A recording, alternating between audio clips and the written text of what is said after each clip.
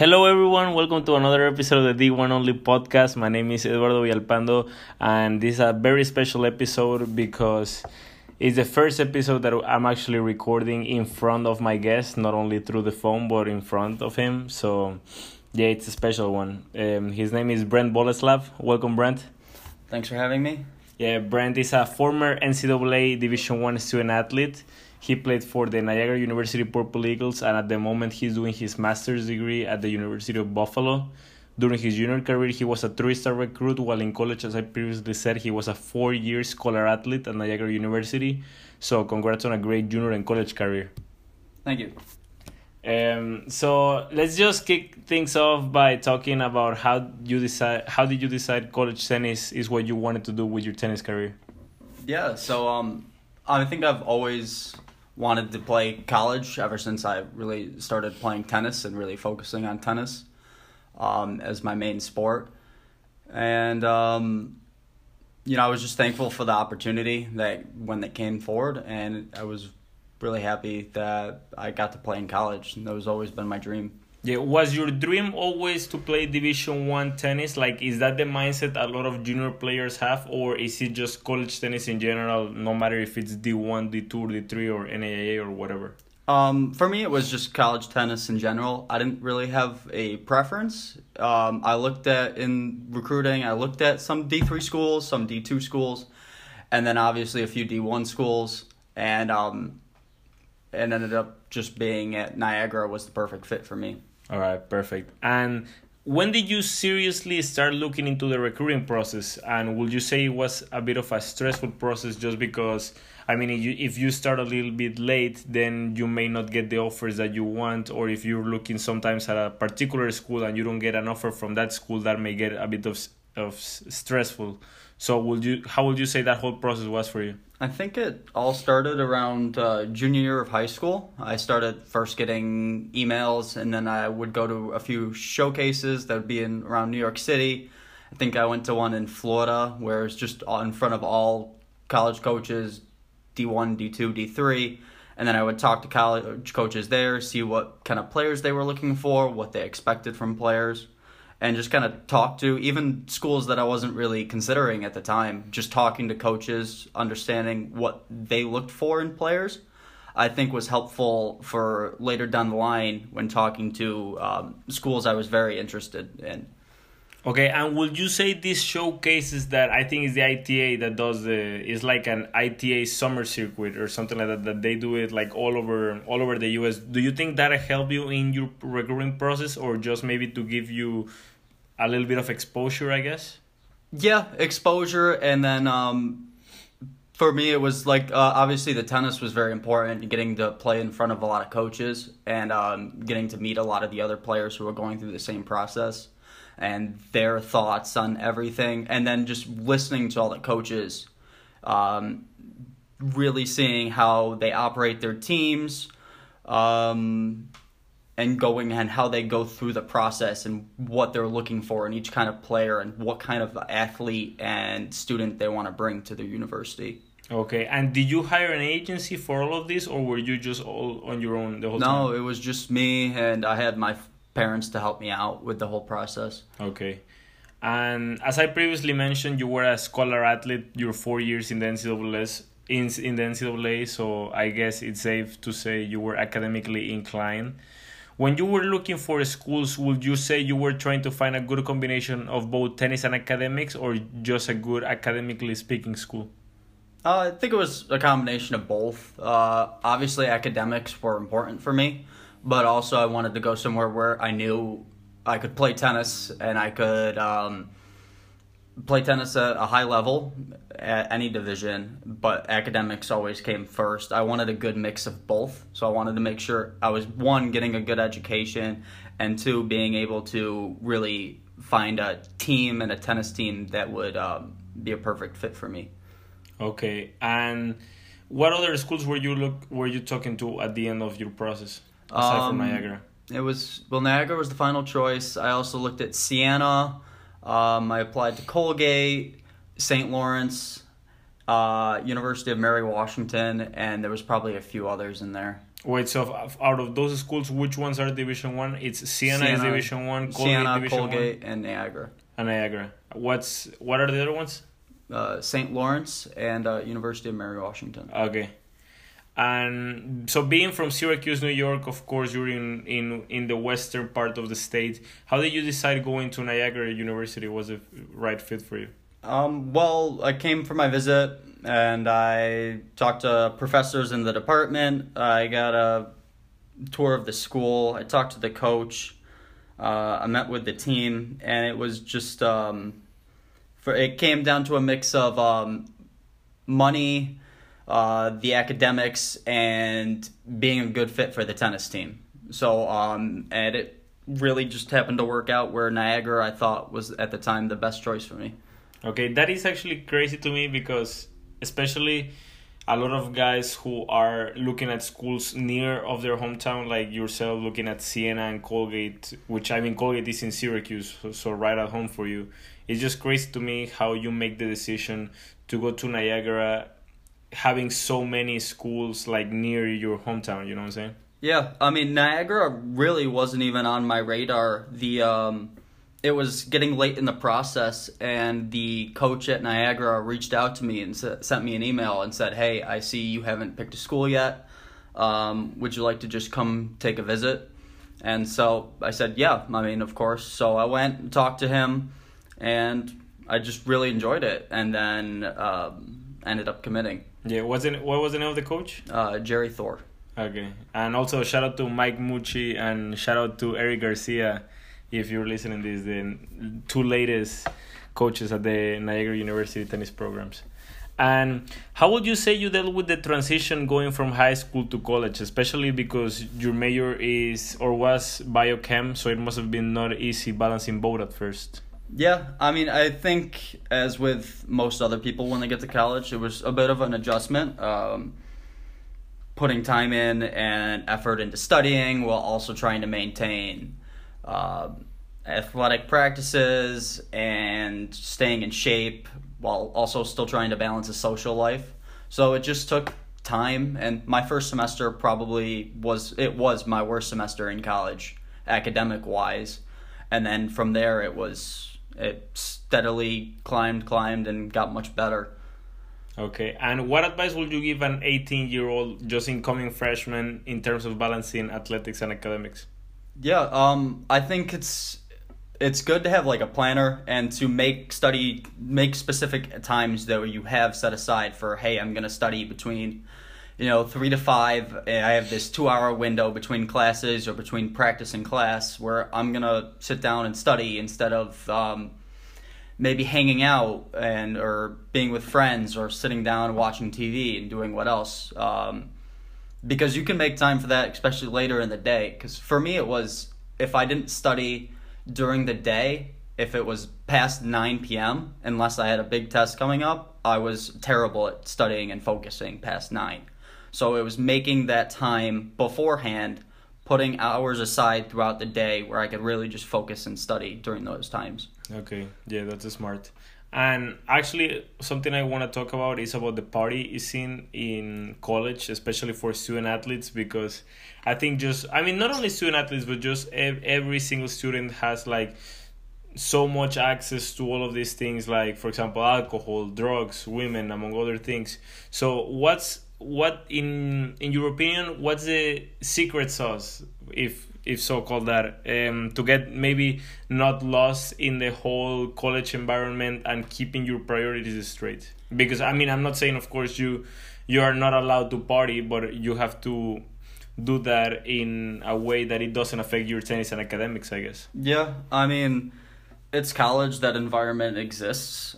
I'm not going to pretend like it doesn't, even at like every school. But it's always like knowing what should come first, having your priorities straight. Like for me, it was grades and tennis come first, then maybe a social life, and then once in a while, like when everything else is in good situations, okay, like maybe then I'll go to a party tonight. And it's not like I was putting off homework or tests, anything. Like those always came priority number one. If we had practice in the morning, of course, we're not doing anything. If we have matches on a weekend, of course we're not doing anything. It was putting everything else first as priority number one, also trying to maintain good shape, and then everything else, social life, comes after.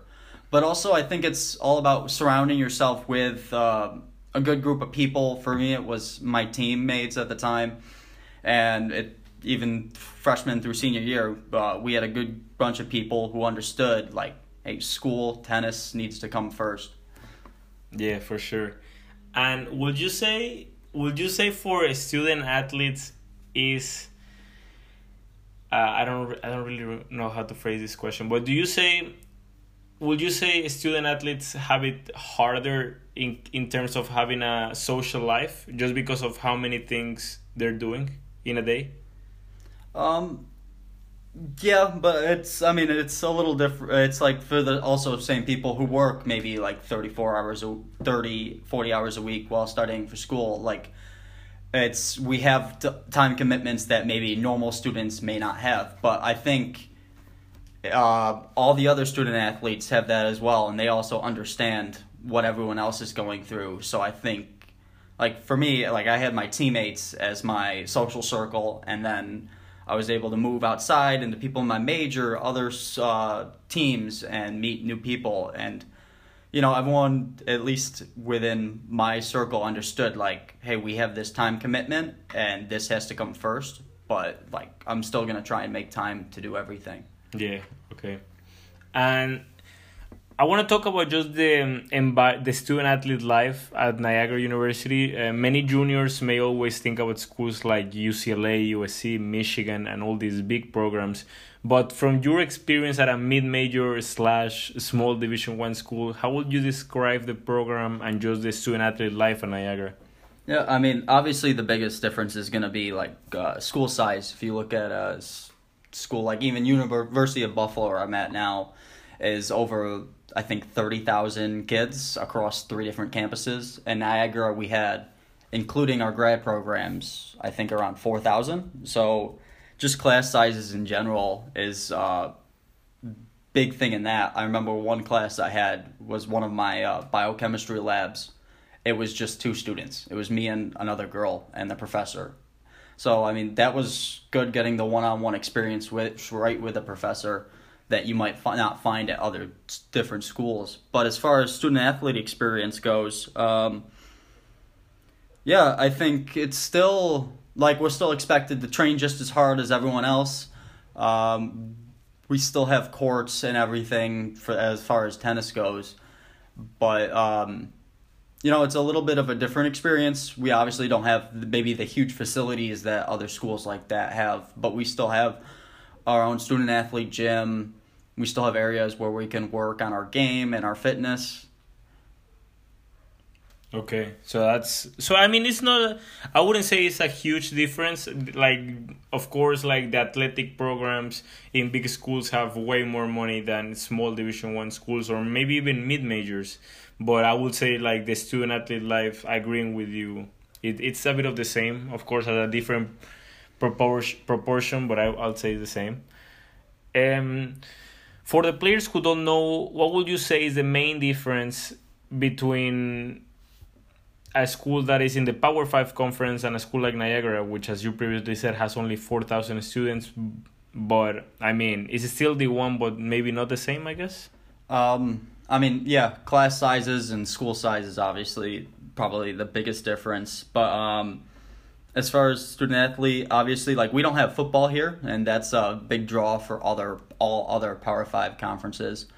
So, I think it's more of a small community feel. Like, you get to see everyone around campus multiple times throughout the day, which can be a good thing, compared to maybe bigger schools where sometimes you only run into people maybe a few times a semester, where I can see other people on other teams almost every day just walking through the dining halls and everything like that.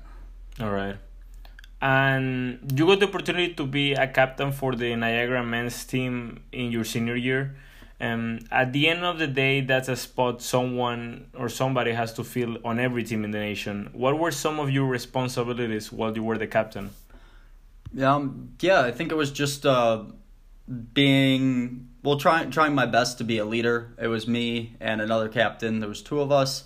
Both of us working together for fundraising opportunities, some volunteering opportunities that we could do as a team, trying to keep everyone on task and make sure that everyone was mentally doing okay on and off the court, and checking in on everyone, and organizing captain's practices, of course, is obviously a big thing. And then being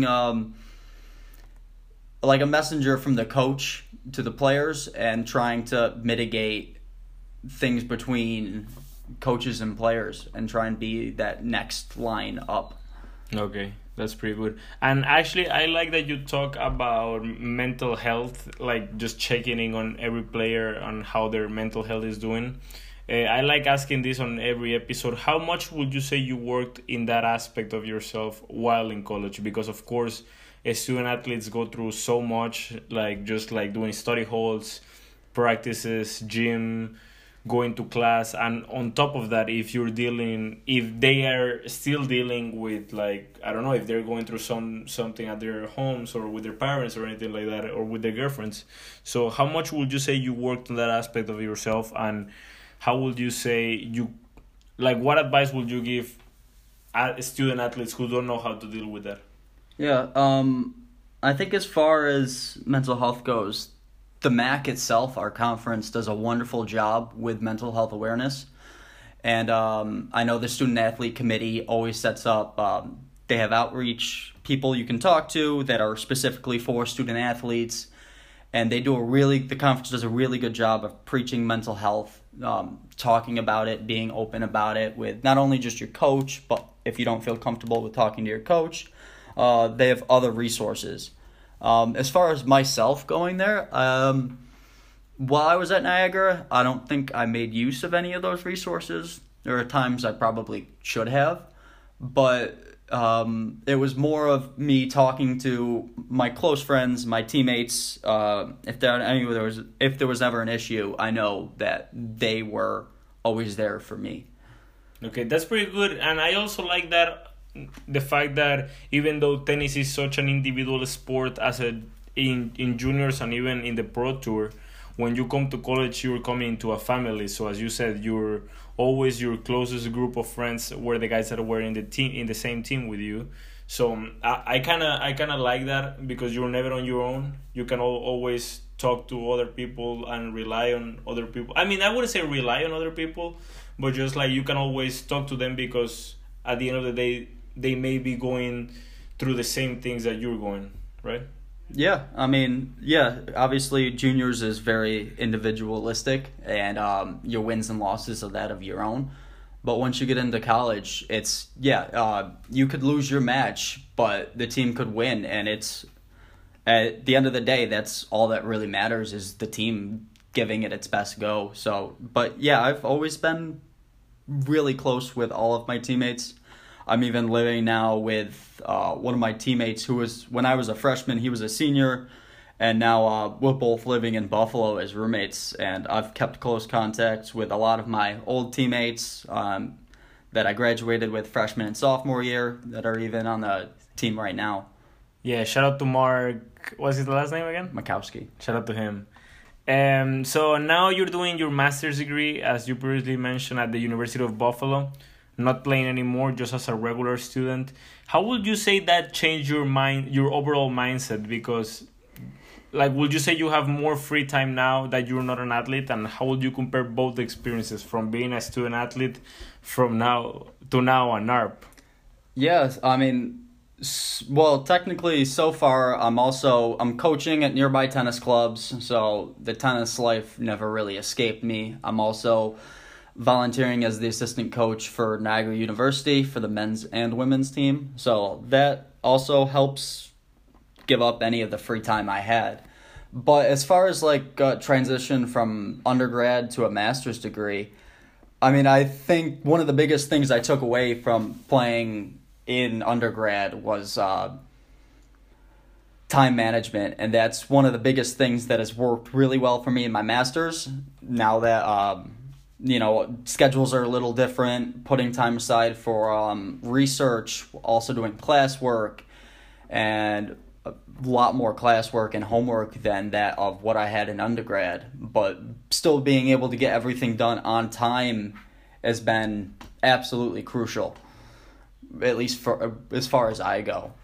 Yeah, pros. I imagine that it must have been like a bit of a cult. I mean, I wouldn't say a culture shock, but just like really different going from Niagara University, where you're a student athlete, and I guess the average class size has to be like 15 to 20 people, and then you move to the University of Buffalo, where you're not an athlete anymore, and the average class size is also like 100 people. So it's like I guess it was like really a really different experience. Yeah. It's definitely, at least in my program, the class sizes aren't too big. We might have around 40 to 50 people-ish per class, so at least within my program. But I'm on the smallest of the UB campuses, and it's probably bigger than all of Niagara. And the amount of people I run into every day, all my classes are in one of the same building, which was different from Niagara. Would be running, every class was in a different building, the science building, Vinny, and then being able to hang out in Galley. And now I can just hang out in one building all day, have all of my classes in our one pharmacy building. We have a library in there. I don't even need to go to the school library. So it's just it's just a different experience. Yeah, different monster. And so one last question before we get to the final segment of the podcast. How would you say being a student athlete helped you become the person you are today? I just think it helped me mature quicker, get used to being more of an adult sooner, because I realized as freshman, like, I have to step up and put in time, effort into what my priorities are going to be, whether that be tennis, school, and really learn how to do things and do things efficiently and in the right way. And I think that's really helped me in life outside, and especially in a lot of other aspects of my life, between like now my master's degree, social life outside now, and making friends and all the other things. Would you say you started maturing when you came to college your first year, or was it something you realized you were doing like unconsciously, like your second or third year? I don't really have a timetable. I think it would just be something I just grew into. Like, obviously, I spent 4 years at Niagara. At some point, a lot's gonna change going from an 18-year-old freshman to a 22-year-old senior. Yeah. But it was just something like throughout college, gain new experiences, learn new skills, and just had a whole new life lessons throughout all of my experience. Yeah, that's what I've actually been trying to do with the podcast, because I've had a couple of guests who were like ranked top 10 in the junior ITF rankings, and basically they were traveling all over the world, so they were kind of forced to mature at an earlier age, just because they were not living with their parents and they were not having just this regular high school experience. But I like that you were telling me like this story, how you went from living with your parents, then moving to Niagara, which is still close to your hometown, but you're becoming your own man. So big props to you on that. So this is the last segment of the podcast. It's called the D15. It's just five rapid fire questions. You gotta answer them as fast as you can. Okay. Okay. Syracuse or Niagara Falls? Syracuse. Juniors or college? College. Favorite college memory? Senior day. Most listened artist at the moment? Most listened to artist.